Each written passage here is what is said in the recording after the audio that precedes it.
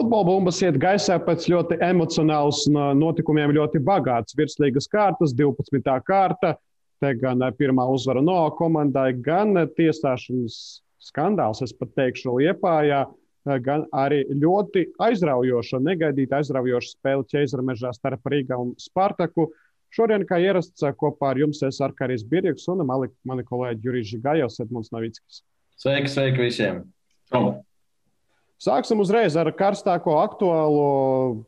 Daudz kur čatos, Twitterī, komentāros apspriešana bija līdz pat vēlē nakts stundai pēc spēles starp Liepāju un RFS. Un epizode, Arta Ķēniņa epizode, spēles galvenā tiesneša epizode, kas sekmēja RFS pirmo vārtu guvumu mačā. Pāris dienas pagājušas, kādas šobrīd atskaņas, kāds varbūt pamainīs viedokli, jo bija arī mūsu starpā pretēji viedokļi pašā sākumā. Lai Edmunds sāk, šeit būs diskusija garāk. Labi, bet es brīdinu, ka es nemāku īsti izteikties, būs gari.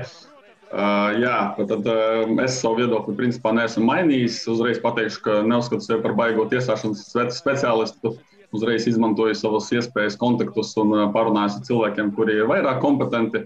Un atliek man paļauties uz viņiem, un viennozīmīgi viņi uzskata, ka tiesnešiem bija šeit, teiksim tā, rūpja kļūda.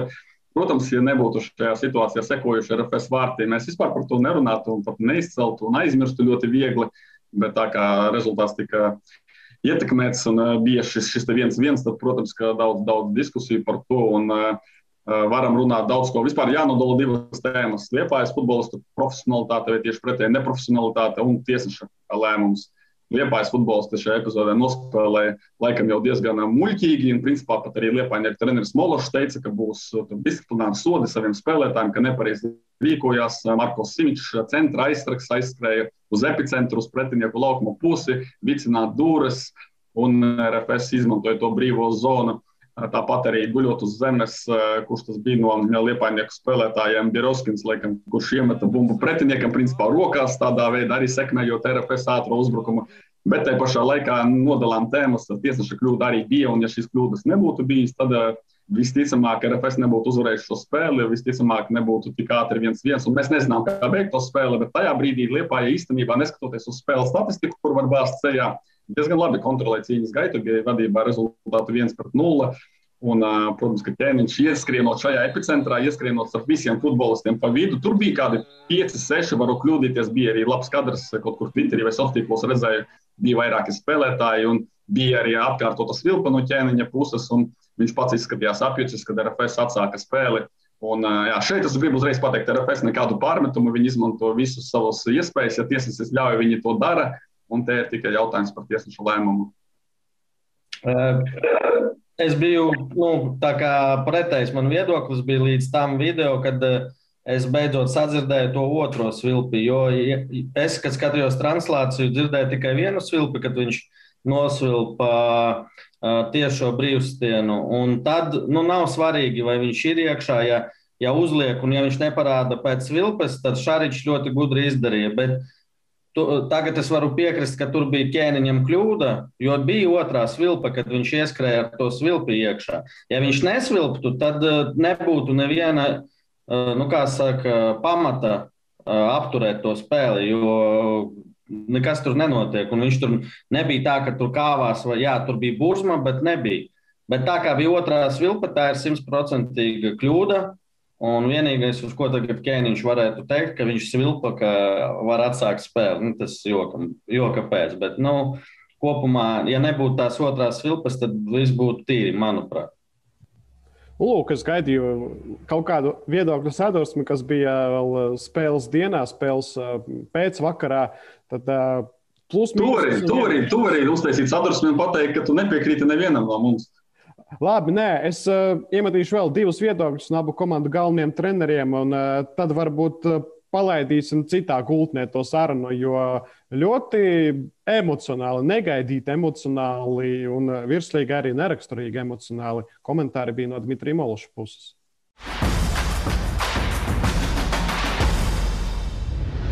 Bet mūsu analītiķis, viņš teica, ka viss bija tur pareizi. Ja?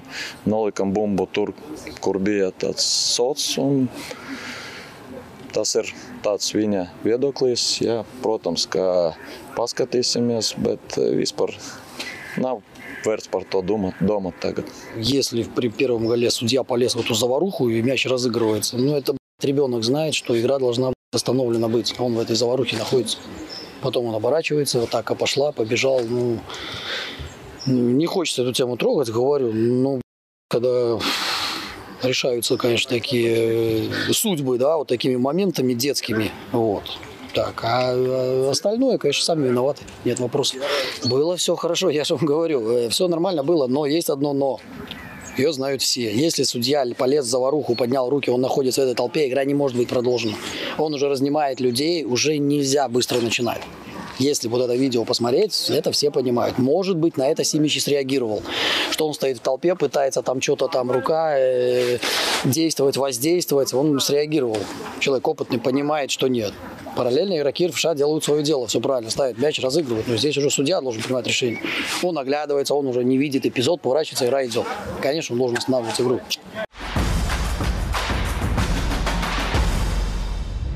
Ja ļoti uzmanīgi klausījāties, varējāt redzēt, ka mazliet tika pārveidots video materiāls.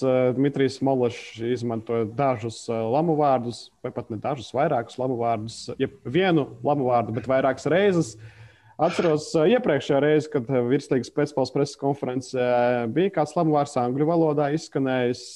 Tas bija spēle starp Ventspilu un Liepāju pirms 5 gadiem, Kurzemes derbijas. Tur bija konflikts starp Polu Ašvortu un Viktoru Dobrecovu. Viktors Dobrecovs sacīja, ka nespiedīs vairs roku FK Ventspils galvenajam trenerim, uz ko FK Ventspils treneris paskaidroja, ka viņš tur emocijās pateica vienu vārdu, bet nesaprot, kāpēc par to nav jāspiež roka. Pirms 5 gadiem tas bija atmiņā iespiedies, jo tā bija pirmā pēcspēles preses konference, ko pats atreferēja pēc tam teksta veidā Sports.com portālā. Bet Dmitrija Mološa emocijas negaidīt, jā, šis treneris, kurš neizķirās ar tādiem atraktīviem tekstiem pēcspēles preses konferences Prāga. Tur nebija lamu vārdu, tur bija īsi piedēklīši tādi, kas padara mazliet emocionālāku krievu valodu. Bet, ja nopietni, tā Liepājas trenera tā preses konference bija tāda, no visa pa biškai. Te viņam tiesnesis vainīgs, tad spēlētāji vainīgi, tad vēl kaut kas, viss tāds kā vienā čupā samests. Es gaidīju, ka tur būs vai par vienu, vai par otru, vai šitā. Kaut kā tā haotiski viss notika, bet, skaidrs, ka es domāju, ka ir laiks nervozēt gan trenerim, gan komandai, kā komentētāji teica, ka Liepājas komanda ar visiem grandiem ir šogad, tiem, kas ir pirmie 3, visas spēles ir zaudējuši un uzvarējuši tikai tie, kas ir apakšā zem viņiem. Tāpēc šī bija tā reize, kad droši vien vadībā bija 1-0, bet, laikam Edmunds arī gribēs parunāt vairāk par cipariem un statistiku. Tur cipari ir diezgan, un es nezinu, vai cik stipri viņi atšķirās no tās spēles, kur Hanzā RFS apspēlē 4-0 Liepāju. Man liekas, plus mīnus līdzīgi, laikam jābūt. Es pateikšu, par Liepājas, pa cipariem, pa skaitļiem, tur viss ir tiešām, kā Žiga arī dod mājā, vienos vārtos, sitieni 20-5 RFS labā, sitieni vārtu mērķi 8-2. Tad bija arī stūra sitieni 11-1 RFS labā. Bet es tomēr pateikšu tādu lietu, ka arī pats komentējot un atrodoties uz vietas, es to statistiku tik ļoti uz vietas nejūtu. Un līdz brīdim, kad bija šī liktenīgā epizode ar izlīdzinājuma vārtiem, es neteiktu, ka tur brieda RFS vārti, ka tūlīt būs, ka visu spēli viņi spiestu. Absolūti tā nebija. Tas, ko var pateikt, ka vienkārši Liepāja izvēlējās, arī Mološs izvēlējās tādu spēles stilu. Viņi visas reizes, kad bumba pie RFS, viņi visi gaidīja savā laukuma pusē, gan pie rezultāta 0-0, gan pie rezultāta 1-0. Tas bija tāds spēles stils no aizsardzības tendences. Vai tas ir šim budžetam, kas viņiem ir un uzvārdiem ir samērīgi, vai Liepājas līdzekļi ir mierā ar tādu pieeju, ka komanda spēlē aizsardzības futbolu? Tas ir cits jautājums, jo gribētos tomēr redzēt dominējušāko futbolu. Liepāja spēlē tīri no aizsardzības. Man kaut kur atgādina Daugavpils futbolu Kaļiņina vadībā, tikai nesalīdzināsim iespējas, kādas tur ir iespējas un kādas tur ir iespējas, kāds tur ir budžets un kāds tur. Un Liepāja spēlē šādā stilā. Atkal, ja Liepāja būtu šo spēli uzvarējusi, iepriekš nebūtu tik daudz bijis zaudējumu, mēs, laikam, nevarētu pārmest, ka Liepāja spēlē tādu aizsardzības tipu futbolu un ķer pretiniekus uz pretuzbrukumiem, bet tā kā ir 5 zaudējumi 9 spēlēs, Arkādija palabojas kļūdos, 5 zaudējumi 9 spēlēs šādai komandai ar tādām ambīcijām. Tas ir, ja pateikt katastrofa, tas ir pat nepateikt neko. Tas ir sliktāk nekā katastrofa. Tas ir šausmīgs rezultāts komandai, klubam ar 2., 3. lielāko budžetu virslīgā. Un interesanti, ka arī no visiem tiem līderiem neviens necenšas vēl tā spēlēt. Rīga grib dominēt, Valmiera grib dominēt, RFS grib spēlēt ar bumbu. Un Liepāja ir vienīgie, kas it kā grib tādā veidā vairāk no aizsardzības. Es nesaku, ka tas ir slikti, tā ir daļa no spēles. Bet, ja būtu rezultāts. Jā, interesanti, ka rezultāta nav parasti. Jūs jau arī zinat, ka vieglāk ir aizsardzībā, kā saka, iemācīties spēlēt, organizēt, nekā uzlauzt to aizsardzību. Tāpēc diezgan izbrīna tas fakts, ka pat spēlējot no aizsardzības, diezgan bēdīgi rezultāti. Tāpēc vēlreiz es tomēr pateikšu, ka Liepāja RFS, Liepāja varēs šo spēli uzvarēt, un pat par spīti tur sliktai statistikai, es pat teiktu, ka tā uzvara būtu diezgan pelnīta, teiksim tā pēc plāna uzvara, bet te pašā laikā pat, ja būtu uzvara, būtu 5 uzvaras 4 zaudējumi, daudz lielāks optimisms, tuvāk trīniekam, bet pateikt, ka viss ir kārtībā, ka tas spēles stils ir skatāms un rezultātu noteikti nevarētu. Ilgtermiņā nevar tas atnest, titulu vai kaut vai medaļas. To, ko šobrīd rāda Liepāja, pat spēlējot no aizsardzības, es neticu, ka viņi tur var iesprausties pirmajā trīniekā. Es tikai pateikšu atkal par šo Liepājas RFS spēli. Liepāja labi tika ar standartiem, ar Žigu Lipušeku, ar Iegudinski, 11 stūrstieni bija RFS un nebija daudz arī labu iespēju rīdziniekiem. Abi vārti bija tādi pusātrajos uzbrukumos. Pirmais tātad jau mūsu izrunātā epizode, otrajā reizē. Vjačeslavs Isajovs, bijušais RFS spēlētājs, rupi kļūdījās un arī Vārtsaks laikam nenospēlēja pārāk labi. Tā kā ar standartiem Liepāja tika galā spēles zīmējums bija tāds, ka RFS bija lielas problēmas konkrēt šajā spēlē. Manuprāt, tas līdz tā epizodē, bet pēc tās epizodes tur bija arī psiholoģija, kas nospēlē. Tas ir cits futbols tajā brīdī.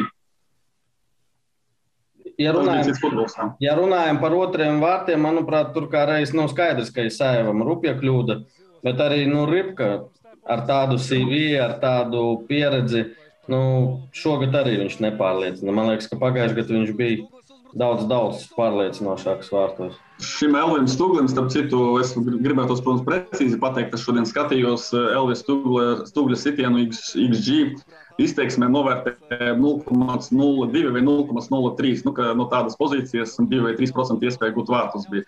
Varam nepiekrist, bet skaidrs, ka tas arī lielā mērā arī vārds, tas gols bija jāņem šāda bumba. Jā, likumsakarīgi Elvis Stuglis, pārējot pie RFS, manuprāt, šobrīd tas ir galvenais stāsts, ka Elvis Stuglis dodas spēlēt kā uzbrucējs. Brīdī, kad Darko Lemājiš ir savainots, Cedrikam Koādio uzbrukumā neiet, un tad nākamā opcija ir Elvis Stuglis, nevis tie 2 citi uzbrucēji Kaleps un Marko Regži, kuri ir komandas pieteikumā, bet kuri ļoti mazas minūtes ir saņēmuši šo zonu. Kāpēc tas notiek? Prasījām arī Viktoram Morozam, bet Viktors Moros tā izvairījās no vērtējumiem proti šiem uzbrucējiem un Elvim Stuglim, kurš spēlē kā aizsargs treniņos, bet mačā izgāja kā uzbrucējs. Kā jums šķiet, kas vēl šeit varbūt slēpjas? Es tikai lai Žiga pasaka, es tikai gribēju piebilst, ka interesanti arī, ka viņi taču arī pēc tādām funkcijām, pēc komplekcijas arī gari uzbrucēji, gan Kaleps, gan Regža, gan Stuglis, un tad tiešām interesanti, jo es vēl saprastu, ja tur būtu doma izlaist tur garu uzbrucēju, un tev ir tur rezervē mazais ātrais tehniskais uzbrucējs, bet ne līdzīga tipa, un vienalga priekšrots ir vēl viens, tas tiešām izdevīgi, kāds to. Tips līdzīgs, bet es domāju, ka tu piekritīsi, ka Elvis daudz labāk spēlē ar galvu. Bet šis nav, es domāju, galvenais faktors. Galvenais faktors ir tā Stugļa. Mēs redzējām Rīgā, Spartakā, tā prasme arī būdams, kad aizsargs, viņš atrod tos momentus, bumbu atlec pie viņa, ir tāds, laikam iedzimsts viņam talants un plus pieredze, skaidrs, ka plus vēl, ja es uzskatu, ka ar galvu viņš arī labāk spēlē, tad diezgan saprotams, man liekas. Un tagad, kad pēc gola, tad vispār te nav ko apspriest. Vienīgais, kas man šķita vēl jocīgi šajā pašā sakarā, jā, es piekrītu, ka viņam arī tas uzvarētāja gars, kā zinām, 5-kārtais čempions pēc kārtas, viņš zina, kā šādas spēles salauzt, bet kas man arī izbrīnīja, ka tomēr redzot un zinot to situāciju ar Lemaiču, ka jāiztiek bez šī uzbrucēja, ka treniņos arī Elvis spēlē tikai par centra aizsargu, un tai pašā laikā Viktoram Morozam bija plāns viņu laist uz maiņu kā uzbrucēju. Tā arī liekas jocīgi, ka tā arī treniņu procesā viņu neiespēlē tieši uzbrucēja pozīcijā. Tajā pašā laikā Viktors Moros atzina, ka nākamajās spēlēs viņu izskatīs arī kā pamatsastāva kandidatūru, ņemot vērā, ka Kvadio nepārāk labi spēlēja tajā pozīcijā. No citas puses, mēs atcerēsimies pagājušo gadu. Elvis Tugla Rīga FC Kreklā bija mačs pret Jūrmalas Spartaku rudenī, kur viņš izgāja laukumā arī kā uzbrucējs un izšķīra spēles likteni. Panāca izlīdzinājumu, arī aktīvi piedalījās epizodē, kur Rīga FC nopelnīja pendeli. Tad Viktors Moros nav pirmais treneris, kurš dara šādi ar Elvi šobrīd. Un varbūt arī pavalkot tiltuņu jau no RFS uz Rīga. Jeb no RFS spēles pret Liepāju uz Rīga maču, jo daudz stāstu, daudz kas jāizrunā. Sāksim Rīga kontekstā mēs ar konfliktu, kas radās spēles gaitā, bet interneta vidē, nevis futbola laukumā, konflikts starp Rīga un RFS spēlētājiem. Robertu Savaļnieku, Marku Džuričiču, redzēsiet tagad arī tvīts, jo neesat redzējuši daudz apsprieda. Piedāvā uguntiņu klāt, kāds jūsu viedoklis, vērtējums un ko tas varētu nozīmēt? Žiga, tavā laikā Twitteris vēl nebija tik populārs. Pēdējos gados, bet, teiksim, 20 gadi, kad tev bija, tad nebija tādas iespējas. Nē, parasti pēc spēlēm sita viens otram mutes ar nažiem skraidīja. Bet es domāju, ka, kā mēs zinām, Robertam angīna, ja? Apslimis viņš ir. Droši vien, ka temperatūra un nav ko darīt un mazliet nolēma. Bet nē, skaidrs, ka nekas īpaši tur nav, bet mums un skatītājiem, es domāju, tas ir forši. Un tagad mums tā Rīgas derbijas veidojās ar pārējām un spēlētāju pārējām uz RFS ar vēstulēm un tā tālāk. Šitas vēl viens būs tāds, kā saka, iemesls pagaidīt, ja nemaldos 17. jūnijas, Rīga pret RFS, Savalnieks pret Džurišiču. Interesanti, kā tas būs, bet es tagad uzreiz varu pateikt, ka nekas tur nebūs, jo skaidrs, ka laukumā neviens nekas pelnīt liekas dzeltenās un sarkanās kartītes. Tā kā tā, un viss ok. Es šo jautājumu uzdevu gan Mārim Verpakovskim pirms spēles Liepājām, gan arī pēc spēles preses konferencē Viktoram Morozam, vai viņi uzskata, ka tas ir labi, bet man tiešām tā vienkārši tāda profesionālā zinkārība, nevis kā tur būtu zemteksts, kas to neatbalstu, vai es to atbalstu. Un tad Liepājā arī operators pēc preses konferences man izteica pārmetumu, ka nevajag tādus jautājumus uzdot, jo tad viņi nobīsies, ka žurnālisti pievērš tam uzmanību, tad pateiks spēlētājiem nedarīt to, un tad es sajūtos drusku vainīgs, jo es arī piekrītu, ka priekš ažiotāžas un cevišķi medijiem tas tikai nāk par labu, ka mums ir stāsti un ir šādas intrigas. Un īstenībā arī man patīk tas tādā ziņā, ka, ja Rīga, pieņemsim, ir atkal lielas algas, tu vari būt ar visu apmierināts, tu esi čempions, priekš kam tev vēl kaut kādus konfliktus, tev viss dzīvē ir kārtībā. Un šādas epizodes apliecina, ka šiem spēlētājiem, abu divu komandu, gan Rīga, gan RFS spēlētājiem, tomēr ir tās ambīcijas un tas kairinājums, ka paņem titulu, iekost pretiniekam, pateikt kaut ko sliktu, ka ir tas sportiskais niknums, tas man tiešām patīk.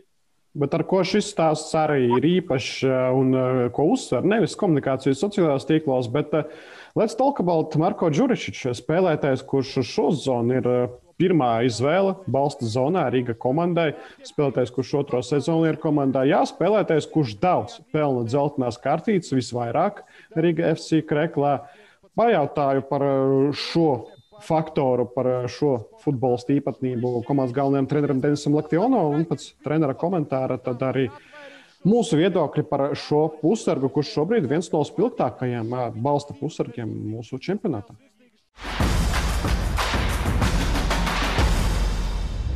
Вообще футбол – это эмоции, да, и каждый человек, да, каждый игрок, он своего характера, да, с разной стороны, да, разный менталитет.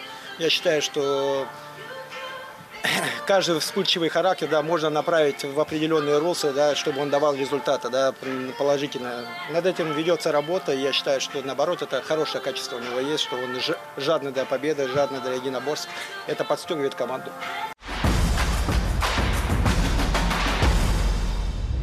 Jā, es domāju, ka tieši Rīgā šādas emocijas ir vajadzīgas. Nav viņiem viss kārtībā. Pagaidām viņi ir tur tabulas augšgalā, bet atceramies, bija arī neveiksmes un bija arī kritika komandai, trenerim.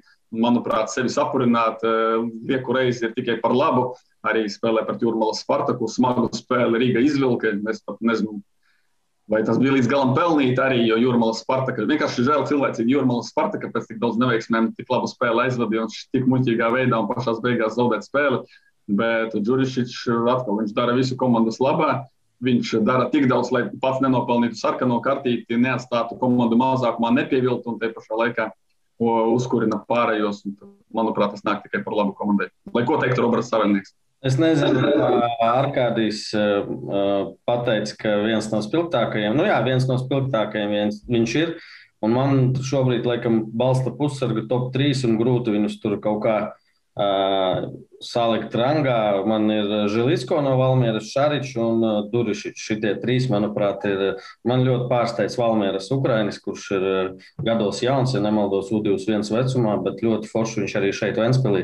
Pirmā puslaikā ļoti labi tīrīja visus aiz Kožarduba, aiz Dēņa, visas kļūdas patīrīja, lai Ventspils nevarētu aizskriet pretuzbrukumā. Tā kā šitie 3, laikam, ir tādi top 3 mani favorīti. Želisko ne tikai U21 vecumā, bet arī Ukrainas U21 dalībnieks, bet tik un tā jāpiekrīt, ka virslīgā, kurš, kā mēs bieži sakām, tomēr ir sarežģīts turnīrs un citas komandas spēlē ar vecākiem spēlētājiem. Želisko tiešām piekritīšu, izskatās ļoti labi. Vispār tam trīniekam arī piekritīšu, jo arī skatoties ierakstā Rīgas Spartaks spēle, teiksim, Šečerovičs, viņš spēlē pareizi, viņš ļoti ar mazu tehnisko brāķi, man patīk, kā viņš ar pēdas ārmaliņu visas piespēles izgriež kā vajag, bet tomēr viņš pazemina spēles tempu arī brīdī, kad komanda ir iedzinējusi, kad vajag sāsināt vairāk uz priekšu. Viņš visu laiku paralēli, atpakaļ. Tā kā Džurišičs šajā ziņā ir tāds patīkams izņēmums tieši Rīga komandā runājot. Blakus Markovičs dažreiz spēlē Nedeļko Pišķevičs, dažreiz Šečerovičs, iespējams arī Pišķevičs šajā rangā, šajā top 3 varēs ielausties, RFS sakarā arī tur Šaričam blakus ir dažādi varianti bijuši, arī ir bijuši varianti bez Šariča, kas bieži vien RFS komandai slikti beidzas, kad Tomislavs Šaričs nav laukumā, bet turpinot par Rīga, spēlētājs, kurš izvilka uzvaru, kurš guva vārdus 89. minūtē, Stefans Miloševičs, šobrīd ļoti karsts uzbrucējs virslīgā, 11 vārtu gūmi, redzam arī bombardieru tabulu, un vismaz līdz vasaras vidum, domāju, nebūs nevienam citam variantu panākt Miloševiču. Kas būs pēc tam, to redzēsim, jo neliela varbūtība, ka Stefans paliks Rīgā pēc īres līguma beigām. Pat nezinu, ko te piebilst. Dominējuši uzbrucējs, laikam šobrīd patiešām labākais centra uzbrucējs, un ne tikai tāpēc, ka viņš spēlē čempionu komandā, kā viņam vieglāk tikt pie tām iespējām.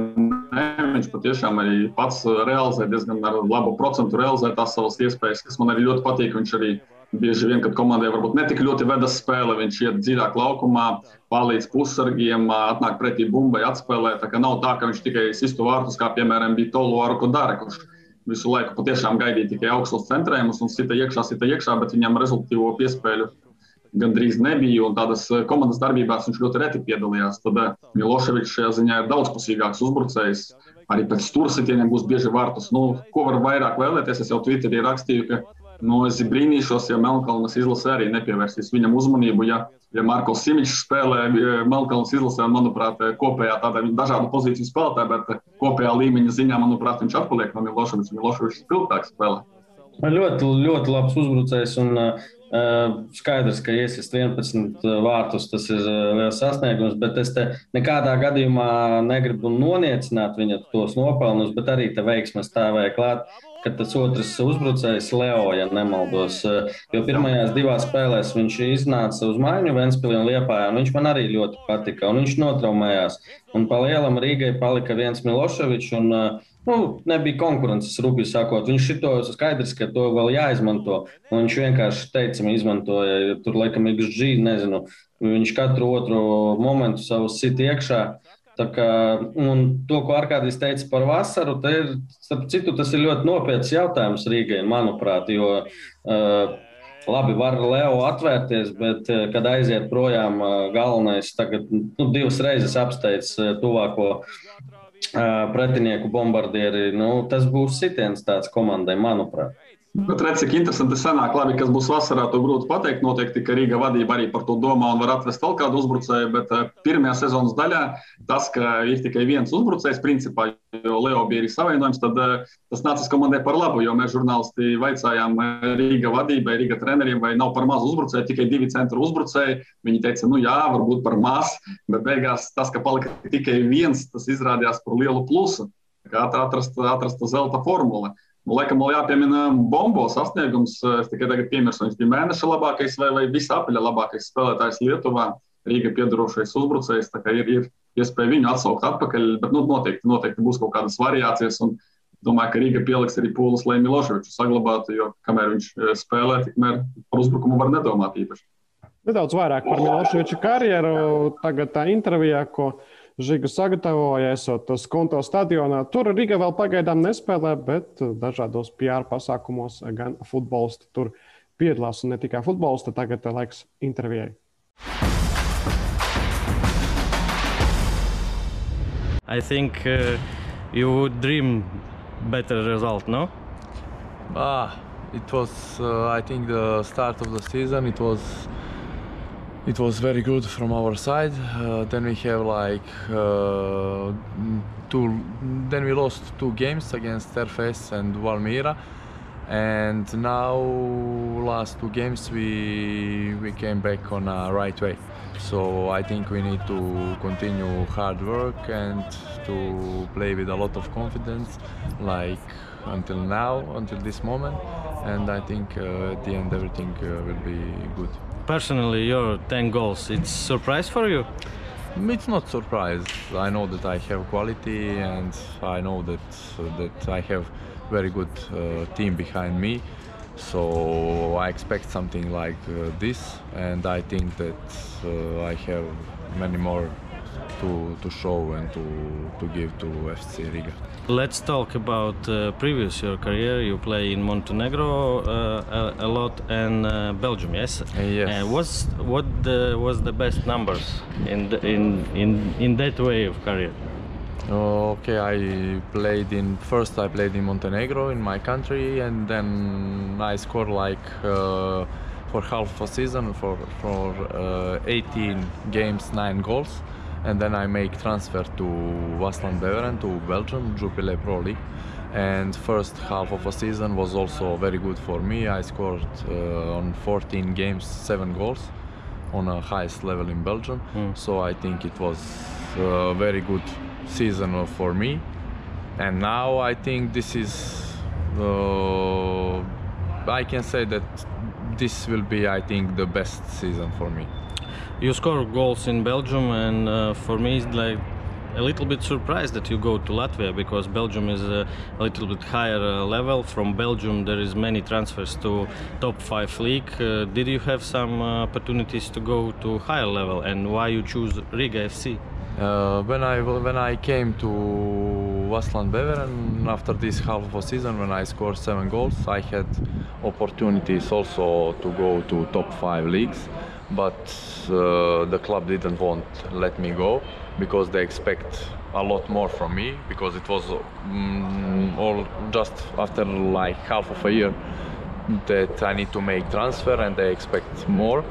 But you know, in football it's not everything like you plan, because on the start of the season I got some injury, and then I was like almost 3 months out of the pitch, and when I came back it was everything, the situation changed, and okay, I came back in the right way, but the season it was not like I expected, and all from the club expected. And then the new investors and people came to the club, and they say to me that probably this season, not this season, last season, they don't count a lot of me like previous, and that's probably the best solution is for me to go somewhere on loan where I will be happy and where I will play all the games. So, and then then Riga called me, so I decided to came here and to show my qualities, and that's it. You already almost 1 year in Latvia. Do you happy here, like about football, about life? Yes, I like Latvia, I like Riga. City also for living is very nice. Okay, now it's a little bit difficult with this corona pandemic, but it's in all the world, so we need to accept that. And like football also, it's good. From which team you like afraid most in champion race?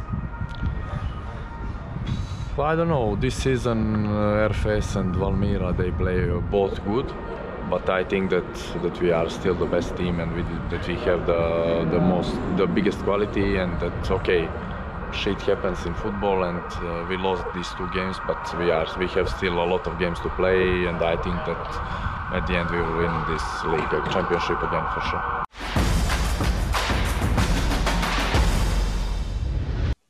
Un šobrīd Riga ieiet tādā ļoti ērtā kalendārā. Jāsaka, tuvākās 4 spēles, kas būs 2 reizes pret Noa, pareizē pret Metu un Daugavpili. Jā, pret Metu punkti zaudēti, bet paredzu, ka 2. reizi šādu paviršību Riga FC nepieļaus, zaudējot punktus pret jauniešu komandu, pret komandu, kur vidējais vecums ir viens no zemākajiem, vai ne pats zemākais Eiropā.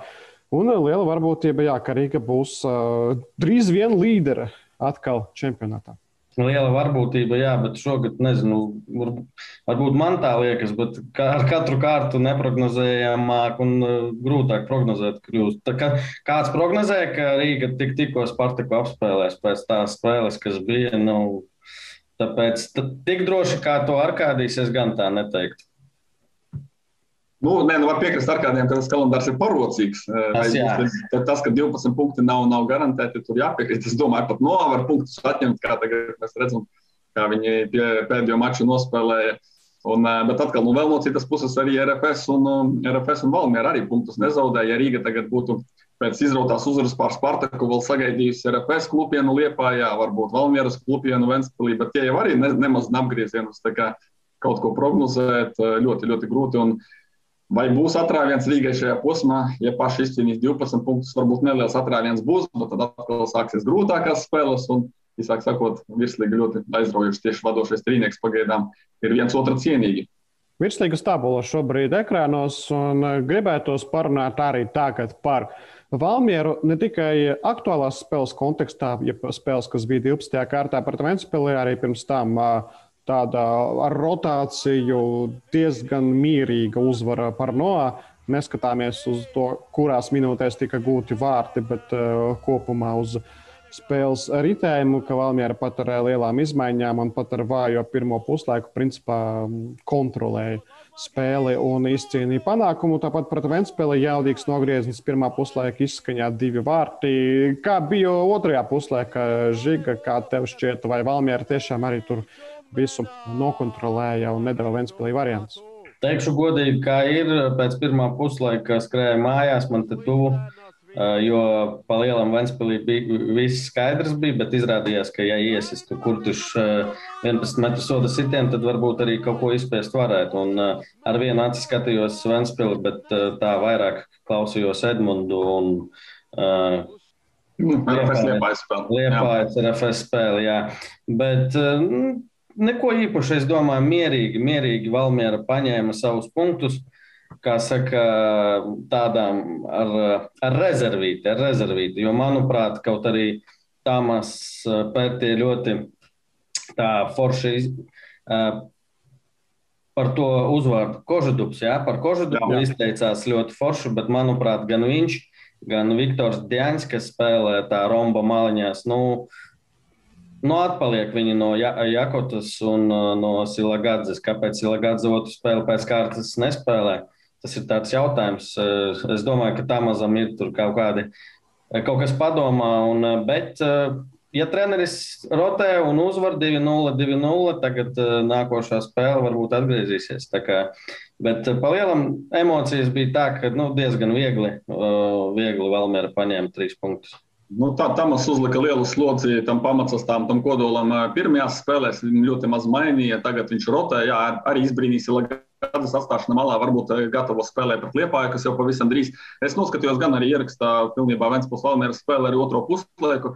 Šis ir tas gadījums, kad XG var piemānīt cilvēkus, kas nav redzējuši spēli, jo Ventspilī bija 2 supermomenti, un tur sanāca XG ļoti līdzīgs, bet īstenībā tā pendele, ko nopelnīja Ventspilnieki, ko Žiga pieminēja, tur vairāk nevis nopelnīja Ventspilnieki, bet uzdāvināja valmierieši, Davā vēlreiz otro reizi sezonā uzdāvināja, lai gan es te ļoti gribu piezīmēt arī, ka es nebrīnīšos, ja Davā saglabās vietu pamatsastāvā, jo, ja neskaita šo epizodu, viņš bija labākais savas komandas un vispār labākais spēlētājs savā laukumā, ļoti dominējošs, vispār divcīņās bezcerīgi pārējiem, arī ar kājām spēlē tehniski, šī slimība atspēlējot atpakaļ, viņam kaut kā iesēdušies. Edmunds sēdēja ar valsts izlases galvenā trenera asistentu Marianu Paharu kopā pirmajā puslaikā, un kā reiz mēs par šito runājām. Viņš vienkārši tur ar korpusu, kā saka futbolā, no vilciena visus meta laukā. Ātrumā viņš nezaudēja ne Duselīvam, ne Kurtišam. Bet liekas, ka var arī redzēt, ka CV ir spēlējis Ukrainas augstākajā līgā, ja es nekļūdos. Vecums jau arī viņš nav tur pats jaunākais, 24, 25. Bet otra kļūda tāda jau 9 spēlēs, atceramies Liepājā, kad viņš Karam iedeva piespēli un šeit. Bet man bija jautājums, ja tu skaties par tiesnešiem runājot. Es zinu, ko tu jautās, un es nemācīšu tev atbildēt. Jo tas 11 metra soda sitiens, kas bija, manuprāt, tur vajadzēja būt arī sarkanai kartītei. Ir tagad tas noteikums, ka dubultā nesoda, vai ne, ka ja ir notriecis. Jā. Bet soda, kad aizsargs vai vārdsargs liec to iespēju, ja viņai ir 100% iespēja, ja, piemēram, Kurtiš to bumbu pamestu kaut kur uz stūra sitienu, rupji sakot, ka viņa nebūtu zem kontrolas viņam, bet tur viņš gandrīz vai viņu vārtu tajā rāmī viņš pameta. Tāpēc man interesanti, es aizmirstu par šito jautājumu padiskutēt ar kādu no tiesnešiem, bet apsolu to izdarīt un sociālos vēl par šito parunāt. Es arī neesmu mājas darbu izpildījis, man liekas, ka tomēr arī ir 100% izdevība bija tomēr tas jaunievedums, ka dubultā nesoda, bet vēlreiz atgriežoties pie Davā tēmas, es tomēr apgalvošu, prognozi izteikšu, ka saglabās viņš vietu pamatsastāvā, ka tik labi saglabā. Un arī īstenībā arī Gadrani Davām, viņi viens otru labi papildina. Un šajā sakarā, protams, atkal žēl Daniela Baloša, kur pirms sezonas mēs pat redzējām kā komandas kapteini, bet šie 2 centra aizsargi jāatzīst, ka labu pārliecinošu sniegumu rāda. Un vēl atgriežoties pie Valmiera Noa spēles, arī redzējām, ka Daugavpilī bija ļoti lielas problēmas ar Noa, bet valmierieši ar tādu ļoti eksperimentālu sastāvu, tomēr arī varbūt neskatāmā spēlē, bet paņēma 2-0. Un, ko es gribu pateikt, ka Valmiera arī diezgan tādā ilgtermiņā sakarā labi cerīgi izskatās, ja pat ar šādiem eksperimentiem viņi paņem 3 punktus, atstāja uz 0 aizsardzībā, nerada pretinieki daudz momentus, labi tagad Matravits pie 2-0 jau, kad bija principā spēle uztaisīta, tad valmierieši pieļāva vaļības, atkal paši uzdāvināja. Bet es domāju, ka Valmiera var pakonkurēt ar, pret Liepāju būs Lagadze, jo Kotā visi labākie atpakaļ un favorīts, laikam, būs Valmiera. Es priecājos par Balodi, jo viņam ir iespēja trenēties un konkurēt ar tādiem aizsargiem kā Davā un arī Luka Gadrani, lai tik izcīna konkurencē savu vietu sastāvā. Davā droši vien klausās mūsu virslīgas preview, ko ar Edmundu veidojam, kur sakam, ka Rihardam Matravicam pārāk maz darba. Lūk, viņš sagaidīja darbu, un Luka Matravits pirmo reizi sezonā ir ticis kārtas simboliskajā izlasē, glāba savu komandu. Davā tiešām arī, taisam aizsargu topu, tad pēc prasmēm, pēc skilliem, modernajā valodā runājot, tad Davā būtu viennozīmīgi pelnījis tikt, ja ne top 3, tad top 5. Ļoti, ļoti daudz spilgtu epizožu viņam ir bijis, kur viņš arī apspēlē, kur viņš iedot Šķērsam piespēli rezultatīvu uz golu, kā mačā pret Rīga FC. Tur var atcerēties arī šo. Nē, ļoti svarīga figūra. Var redzēt, ka viņš jau arī jūtās kā līderis.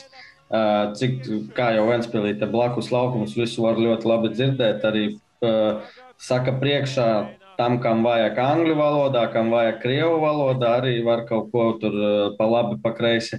Tā kā ir viņiem tur īsts līderis tiešām un tāds manuprāt, vispār komandā šobrīd viens no labākajiem. Un es vēl gribēju piebilst, ka labāk vienu reizi 5 spēļu nogriezni šādi kļūdīties, nekā ļaut katrā spēlē sevi. Tu esi varbūt savā zonā, savā vietā, izlec gaisa divcīņā, bet tu zaudē tās gaisa divcīņas, tu ļauj sevi apspēlēt. Šajā ziņā davā nevienam vispār tur ceļu negriešana no varianta. Tu gribi pateikt, ka labāk vienreiz normāli tā pielikt bikses, nekā katru dienu pa biškiņai? Tieši tā. Vismaz tev 6 dienas nedēļā ir tīras bikses. Jā, šāds salīdzinājums ļoti trāpīgs. 12. kārta, 4 spēles aizdītas. Mums runāt par vēl vienu maču, ļoti īpatnēju maču no kontekstu viedokļa un apkārt esošiem notikumiem. Nostīsimies visus vārtu gūmus un tad parunāsim par to, ko nozīmē no uzvaru Daugavpilī.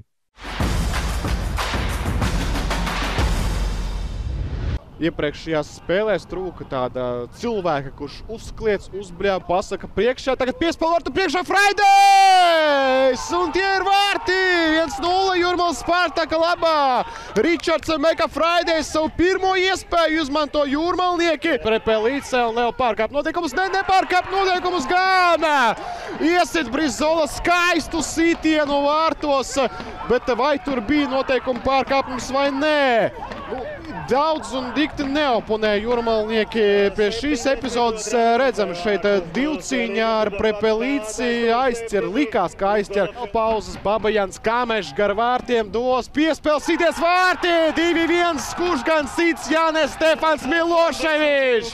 Gūst izšķirošos vārtus Riga labā 89. minūtē Vladimiram Kamešam rezultatīvu piespēli, bet Stefanam 11. vārti. Tagad dot labu piespēli Maurīza var ielausties sodlaukumā. Maurīza krīt un tas ar 11 metru sodas stiens uz BFC Daugavpils vārtiem.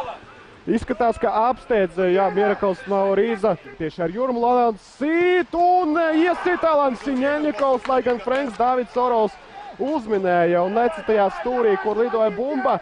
Daudz laimes dzimšanas dienā Alanu un sveicam viņu ar vārtu gūmu virslīgā 1-0. Uz priekšu arī Izraels un Kokins tieši Izraēlam. Izraels sities nepiespēl uz tukšiem. Jāsit tukšos Afanasjevs!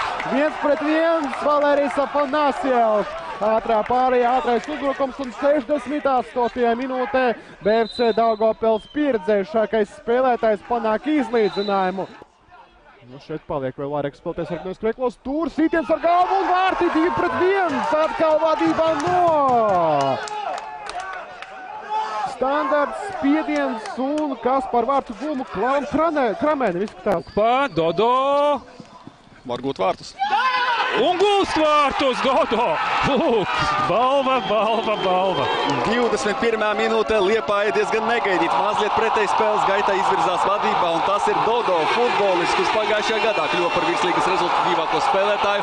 Tiesas ļauj spēlēt, likās, ka viņš apstādās, un te 3-2 izskrien RFS. Liepājnieki aizskrēja skaidrot attiecības, tikmēr RFS dodas pretuzbrukumā un gūst vārtus. Šeit būs lieli protesti, varam uzreiz režisoru palūgt, tiesas ir parādīt, un Liepājas futbolists nevis vārtu guvēja, jo tur ļoti tāds strīdīgs lēmums, spēlētāji ir aplenkuši tiesas, lūk, redzam tur fonā, jo bija konflikts pretējā laukuma pusē, un spēlētāji sagaidīja, ka tiesas aprunāsies ar Šivkovičs Stūglim. Stūglis uzbrucējs, Stūglis un vārti!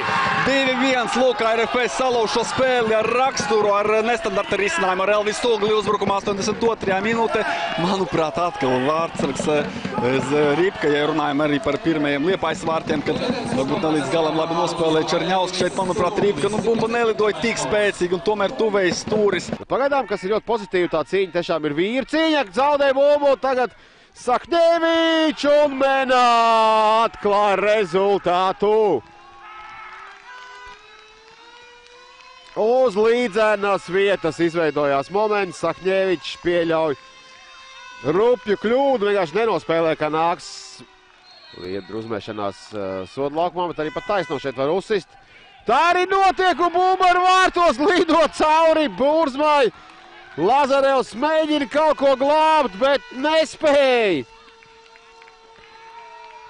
Nu šis šeit gan arī šeit doši vien, ka varētu teikt, ka aizsardzība dāvā šādus te vārtus.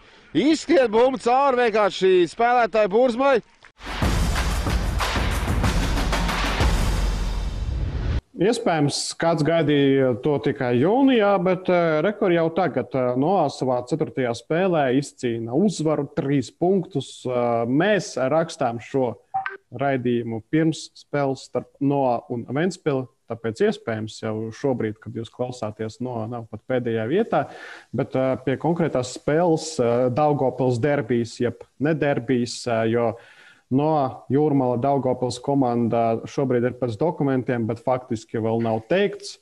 Komanda, kuras sastāvā joprojām ir 12, 13 spēlētāji, kuri trenējās kopā un vēl daži, kuri piebrauc uz spēlēm. Ar to organizāciju ir kā ir, tas nav virslīgas līmenis, bet tieši spēlētāji un to, ko tie spēlētāji parādīja laukumā mačā pret Daugavpili, tas gan bija virslīgas līmenis un ar to arī viņi prātī izcīnīt 3 punktus.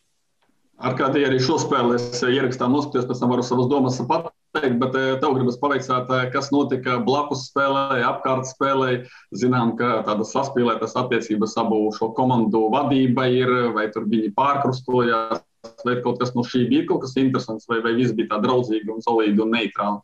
Bija tā, ka Lokomotīva ne, bet Noā prezidents vadītājs Aleksandrs Jakubovskis uz spēli ieradās gandrīz vai pēdējā brīdī, proti kaut kādu pusstundu pirms brīdī, kad jau visi sagatavošanās darbi ir izdarīti, tāpēc tur varbūt viņam ar Daugavpils cilvēkiem krustoties nesanāca, plus Jakubovskis spēli arī pavadīja atrodoties vai nu uz Noā komandas soliņa, vai nu aizstā, pīpējot cigareti, nervozējot, pārdzīvojot par spēles iznākumu. Tāpēc... Kurš protokolu pildīja viņiem?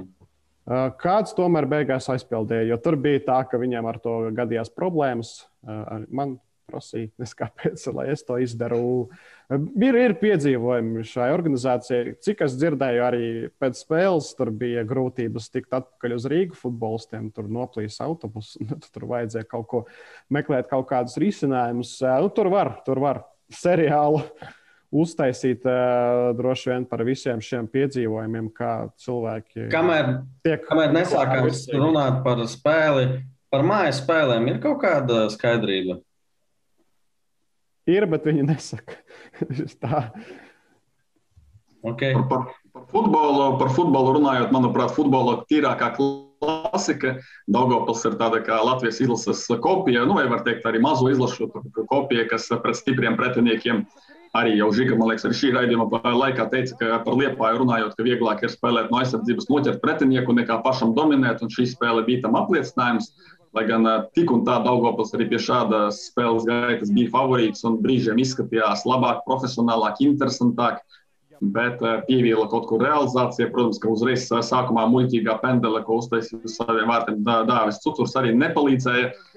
Bet vēl viena lieta, kas man nepatika vispār konkrēti futbola paša sakarā, tas, ka ir arī institūtā tāds rādītājs, ka es tam pievēršu uzmanību jau skatoties spēli, ka otrajā puslaikā bija ļoti garas un ilgas pauzes. Skaidrs, ka varbūt kaut kur pietēloja, pagulēja, tas arī viss ir kārtībā, tas ir futbola viltības, kuras izmanto visi, bet instatā ir labs statistikas rādītājs, cik laika bumba bija spēlē, ball in play, un pirmajā puslaikā tas bija 33 minūtes, un otrajā puslaikā tas bija 28 minūtes. No otrais puslaiks, un turklāt tiesas pielika tikai 3 minūtes kompensācijai, mani tas ļoti izbrīnīja, jo tur tās pauzes bija ārkārtīgi garas, un tomēr gribētos, lai Latvijā futbols arī notiek labā intensitātē, bez garām pauzēm. Ja tās pauzes ir, tad tas ir jākompensē. Citādi atkal vecais stāsts, nonākam Eirokausos un tad brīnāmies par tempiem, par spēles ritmu un tā tālāk. Tāpēc, Edmund, tas moments, kas notika Liepājā ar tiesnesi, arī viens no maniem, kā saka, argumentiem bija tāds, ka mēs, tu tagad šobrīd, un tu visu pareizi saki, un arī spēlētāji, tas pats Mološs, es neatceros, vai tas bija privātā sarunā vai kamerai, viņš teica, ka ļoti daudz pauzes, ka Baltkrievijā tas tā nav, ka jādod spēlēt, nevis tur tās pauzes. Un tajā brīdī man vienkārši likās, atkal mēs atgriežamies pie tā momenta, ka kādreiz, tas ir, ko es gribēju. Ja es prasu tiesnesim nesvilpt, dot spēlēt, jo ir arī liekas svilpes, kad var vienkārši dot bumba paliek un turpināt uzbrukt. Mums vienalga tiesneši svilpi. Un par Noā runājot, es domāju, ka šis cipars vēl varēs, ja viņi būs vadībā pret kādu, vēl arī pārsniegt. Jo tur, es domāju, ārkārtīgi varēs arī pastāstīt vai parādīt, pat kāds viņiem ir kalendārs šobrīd. Un viņiem zinām, ka ir tur cik 13, 15 spēlētāji maksimums. Es nezinu, kā viņi izdzīvos šajā grafikā bez tādām viltībām, bez pauzēm. Viņus vienkārši, es domāju, ka pirmdien viņiem jau būs grūti, jo tomēr Ventspils ir labāk sagatavota komanda, kaut arī ne ideāli sakarā ar visām tām problēmām, kas bija gan pirms, gan jau ejot čempionātu. Šeit es viņus nevaru vainot, tiešām. Es pilnīgi saprotu. Jā, šobrīd ir tāds grafiks, ka viņi aizvada spēli. Nākamajā dienā ir atjaunošanās treniņš, pēc tam vēl viena diena, un tad jau ir pirmsspēles sagatavošanās treniņš, ko nevar neko iespēlēt, iemācīt, un tad ir spēle. Ik pēc 3 dienām ir spēles 17. pret Ventspili, 20. pret Riga FC, pēc tam vēl 2 spēles maijā, un tikai jūnijā mēs varēsim saprast, kas notiek tālāk ar komandu, ja mēs sekojam šīs komandas futbola stāstam. Tās lietas, par ko minēja, par organizatoriskajām, kur vēl ir jāmācās, tas nav pat pārmetums no manas puses, jo es saprotu un zinu, ka visiem pirmajā virstīgas sezonā ar organizāciju klājās tā, kā klājās. Nav tā, ka arī Tukumam pagājušajā gadā bija viegli. Tur arī bija lietas, par ko mēs varējām pasmieties. Kāds varēja futbolists iesprūst ģērbtuvēs un nokavēt maču sākumu. Tāds bija kurjos. Bet ārkārtīgi tas taču klasika. Tas pat mūsu arī slavenajā Hanzas vidusskolas laukumā. Es pats esmu bijis pirms spēles iestrēdzis toaletē. Tā kā tas ir viss. Tas ir mājas komandas tāds plāns sagatavots. Atkal to toaletes tēmā. Runājot par viņiem vajadzēs arī labu autobusu, lai tiktu līdz Ventspilī. Tas tā jokojot, ja komandas grib dzirdēt pareizo formulu, kā spēlēt pret tas ir pēc iespējas mazāk paužu, pēc iespējas lielāka dinamika spēlē, ātrāks futbols. Arī Daugavpils pati var vainot sevi, jo redzēju vairākas epizodes, kad tur vajag nospēlēt pacietīgi, tika pārkāpti noteikumi, un tad ļoti ilgi gatavoja to brīvsitienu vai kaut kādi auti nevajadzīgi. Tā kā vajag bumbu turēt spēlē, ļoti atkal viegli pateikt, bet es domāju, tas ir izdarāms pret šo komandu. Pieliekam tādu svītriņu virslīgai šajā raidījumā, bet vēl ir par ko parunāt.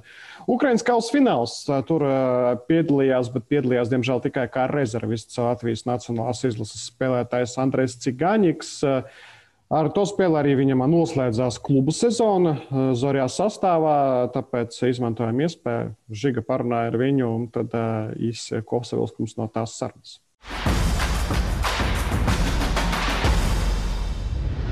Андрей, поздравляю с возвращением на родину. Вижу, где-то отдыхаешь, видно, погода хорошая. Где-то под Ригой, да? В Царникове, да, у себя на даче. Слушай, расскажи в целом, наверное, первый вопрос. Финал только что Кубка, к сожалению, проиграли. Ты не играл. Насколько важно было, насколько хотелось сыграть в финале? За неделю до игры я уже примерно представлял, что мы играть не будем. У нас была такая важная игра против Днепра, которая для тренера считалась такой подготовительной перед финалом Кубка. На Кубок мы поставили, так сказать, абсолютно все. Хотели его выиграть, войти в историю и Украины, и клуба, и всего-всего. Не получилось. И где-то за неделю я уже знал, что не буду играть. Когда с Александрии вышел в воскресенье, у нас Кубок был в четверг, в воскресенье вышел, сыграл все 90. Это еще картина стала понятней для меня, что вряд ли я буду начинать в четверг, как это и оказалось потом. И я очень горел, очень хотел, думал, что ладно, 90 минут нет, может быть, в дополнительное время будет какая-то возможность выскочить, что-то сделать, как-то показать себя, но этого тоже не получилось. Я был заряжен, готов, очень хотел, мотивирован. Это все потрясающие эмоции я испытал, но, к сожалению, не смог выйти на поле. И команда не добилась успеха, проиграли. Чуть больше позитива. Как оцениваешь вообще свой сезон и команды? Все-таки финал Кубка, ясно, хоть и проигранный, но бронзовые медали, Еврокубки. Со стороны кажется, что очень хороший сезон для команды. Для команды отличный сезон. Мы добились своего за 2 тура до окончания чемпионата. Мы закрыли чемпионат чемпионат, заняли 3-е место. Очень турбулентно стартанули в чемпионате, там, с поражений от таких, средних команд. Десны, да, Мариуполя, потом приехал к нам Шахтер, мы Шахтером дома 2-2 сыграли, и после этого нам это дало какой-то импульс в начале сезона, и команда понеслось у нас. Пошла одна игра за другой, там Еврокубки, там же попал состав, там же сборная, у меня там куча игр получилось, что я играл и не отдыхал, и был на ходу, и в хорошей форме и физической, и футбольной, и голова была свободна. И так получилось, что зимой опять этот вирус меня поймал, и я, получается, на 15 дней позже приехал на предсезонку, там на 10 дней только. Команда уже там 15 дней была, и все в кондициях, уже все готовятся к первой игре, а тут я подъезжаю, и мне тренер говорил, что все в порядке, ты набирай форму, будешь играть, ничего не поменялось, все хорошо, отношение к тебе такое же, только давай, набирай физические кондиции, все будет нормально. И первую игру получилось так, что мы приехали домой, в Украине снег, дождь, холодно, непонятно что. Я не готов, чувствую сам, что не готов, просто тело не бежит. И да, на 45-й минуте меня тренер поменял, там чуть-чуть провалился. Я бы не сказал, что просто ужасно, вся команда ужасно играла. И тренеру нужно делать какое-то решение, чтобы как-то поменять что-то в команде. Uh-huh. И он, получается, и убрал меня, поставил другого левого защитника, он отдал голевой пас, мы выиграли. И для тренера там какая-то картина в своей голове поменялась. Это обычное явление. Ты как тоже спортсмен, бывший футболист, футбол, прекрасно. Как говорится, это прекрасно. Футбол, да. Да, это футбол. И картина как-то изменилась. То есть он потом еще одну игру сыграл, потом красную карточку получил. Я играл, он играл. То есть, мы потом там... он большую часть отыграл в этот период после зимы. Я тоже какие-то игры сыграл, и не хочу говорить, что плохо. Хорошие игры у меня были. Все 3 игры в Кубке я сыграл до финала. Финал только не сыграл. Какие-то игры тоже в этом чемпионате Украины сыграл против нормальных команд. Те же, не знаю, нормально. В целом неплохо, да, оцениваешь? Грех жаловаться. В принципе, да. То есть, хотелось бы большего, конечно. Это нормально. В футболе оно так бывает. Сейчас продлили контракт с левым защитником. Посмотрим, какое у меня будет будущее. Вот и следующий вопрос как раз опередил ты. Какие планы на будущее? Что, контракт есть или у тебя закончился? Нет, у меня еще контракт на год в «Заре». Я еще футболист «Зари» Луганск. И поеду 15 числа, мы собираемся в июне, и там будет уже видно, как это... Буду бороться за место под солнцем, так скажем. Уровень все-таки команда Лига Европы, европейских кубков, я думаю, по-другому не должно быть. Конкуренция будет. Кубок Балтии, сборная Германии, когда собираетесь, и будешь ли ты тренироваться сам индивидуально или с кем-то? Сейчас у меня есть небольшие проблемы с голеностопом, мне их нужно решать. И связался с докторами здесь, в Латвии, и будем смотреть, как это будет проходить, как моя реабилитация будет проходить, подойду ли я в оптимальных кондициях к сборной. Разговаривал с Дайнисом, тоже с ним на неделе встретимся, поговорим, он расскажет, в принципе, его видение, я про свое ему чуть расскажу, и посмотрим, как и что будет. Пока про планы я ничего не знаю, приехал, есть пару дней хотя бы просто побыть дома с семьей, на даче, сходить в баню, может быть, не знаю, покататься на велосипеде, побегать по морю и посмотрим, как там к сборную. Андрей, спасибо, что уделил 10 минут своего выходного нам. Как говорится, enjoy your time. Thank you very much.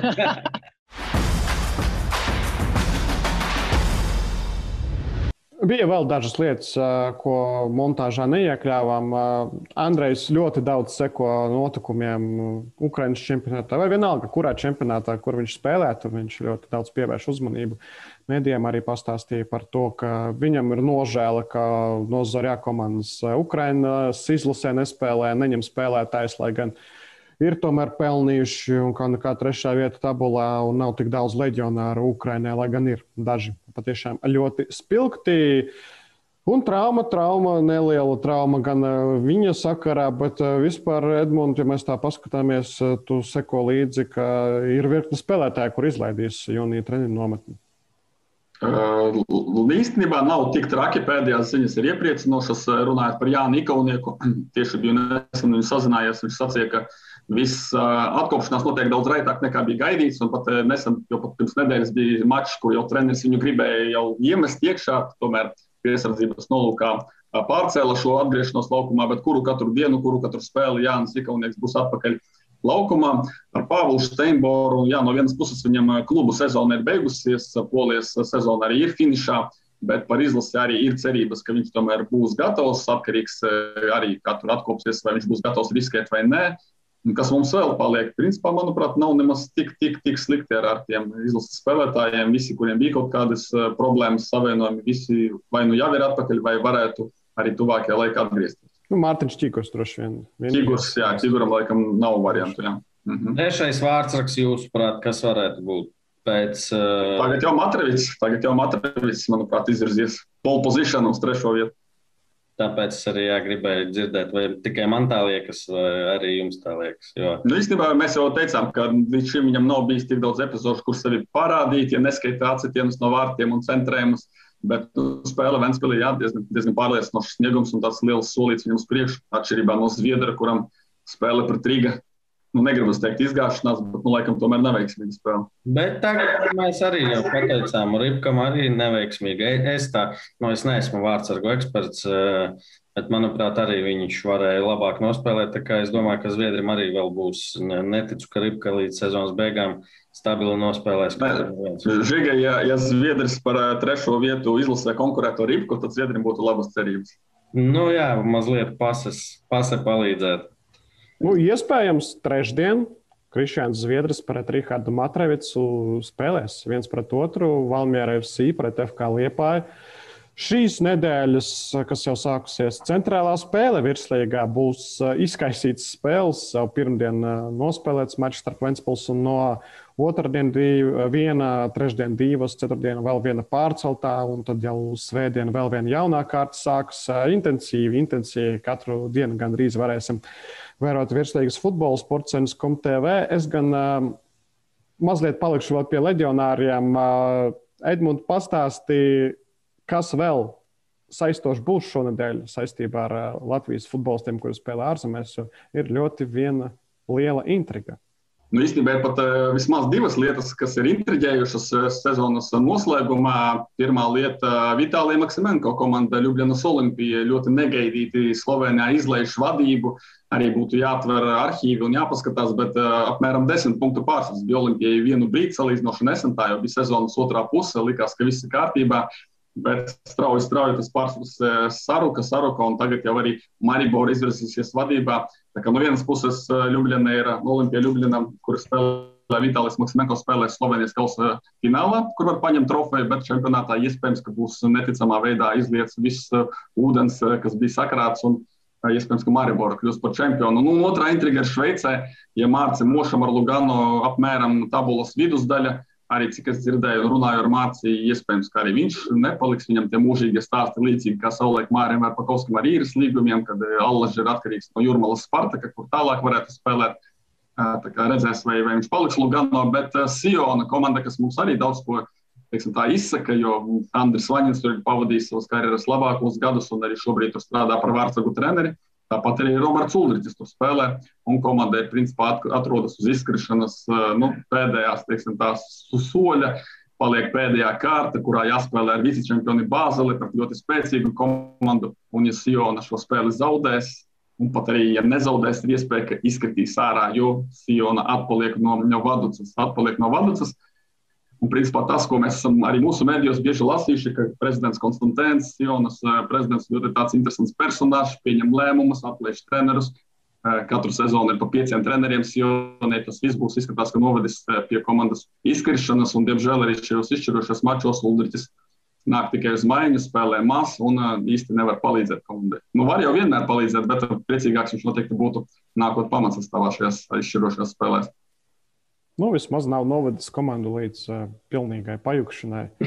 Prezidentā var būt dažādi virslīgas nedēļa bez Valmieras un Liepājas spēles, kam vēl vērts pievērst uzmanību. Manuprāt, man personīgi galvenā spēle ir šī pēc kuras mēs ejam gaisā. Pirmdienas spēle Ventspils Noā.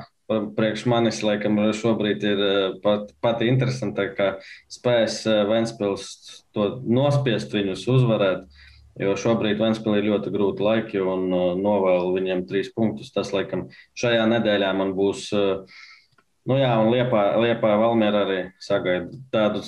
Es domāju, ka Liepāja būs dusmīga, bet es zinu, ka šis nestrādā. Jūs šito teicāt, kad iepriekšējā spēlē Liepājā, kad Liepāja spēlē pret Valmieru. Bet diezgan pārliecinoši, kaut arī rezultāts bija tuvs, teiksim tā 2-1, ja es nekļūdos, uzvarēja Valmiera. Tad Liepāja, es domāju, gribēs revanšēties, un es domāju, ka ļoti daudz spēku atdos. Vismaz es tā ceru. Tiešām Latvijā tas nestrādā. Es pieredzis esmu lielajās līgās, kad tur, Barcelona zaudē maču, un nākamajā spēlē viņi sagroja pretinieku ar 5-0.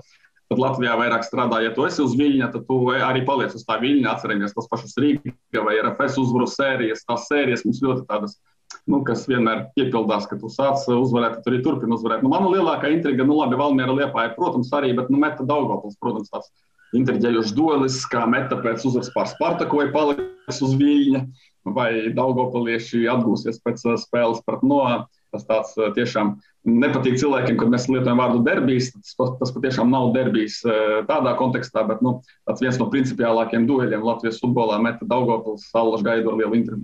Vadošo sistēmu, vadošo skolu, akadēmiju. Goda vārds, es pateikšu varbūt banālus vārdus, bet šogad pirms spēles, lai pateikt, ka ir neinteresanta spēle būs, tā nevar. Tiešām pat tā spēles Daugavpils un Metas starpā viņas arī ir ļoti interesantas savā ziņā, tāpēc labi, ka spēles ir izkaisītas nekā šajā kārtā, kad bija 3 spēles vienlaicīgi un nevienu normāli nevar apskatīties, izbaudīt. Tā kā novēlu visiem tagad katru dienu pa Latvijas futbola virslīgas spēlē var nostīties visu. Ceturtdien Noā pret Rīga Ķeizermažā. Man ļoti grūti iztēloties, ka tur būs kaut kas negaidīts, interesants, acīm tīkams. Tur kaut kā liekas, ka būs uz vieniem vārtiem standarta uzvara. Daudz golu. Daudz golu. Ko jau skatītājiem vajag? Daudz golus gaidām. Labi. Bet šodien tas viss no mums. Tiekamies atkal pēc 2 nedēļām. Visu labu! Visu labu!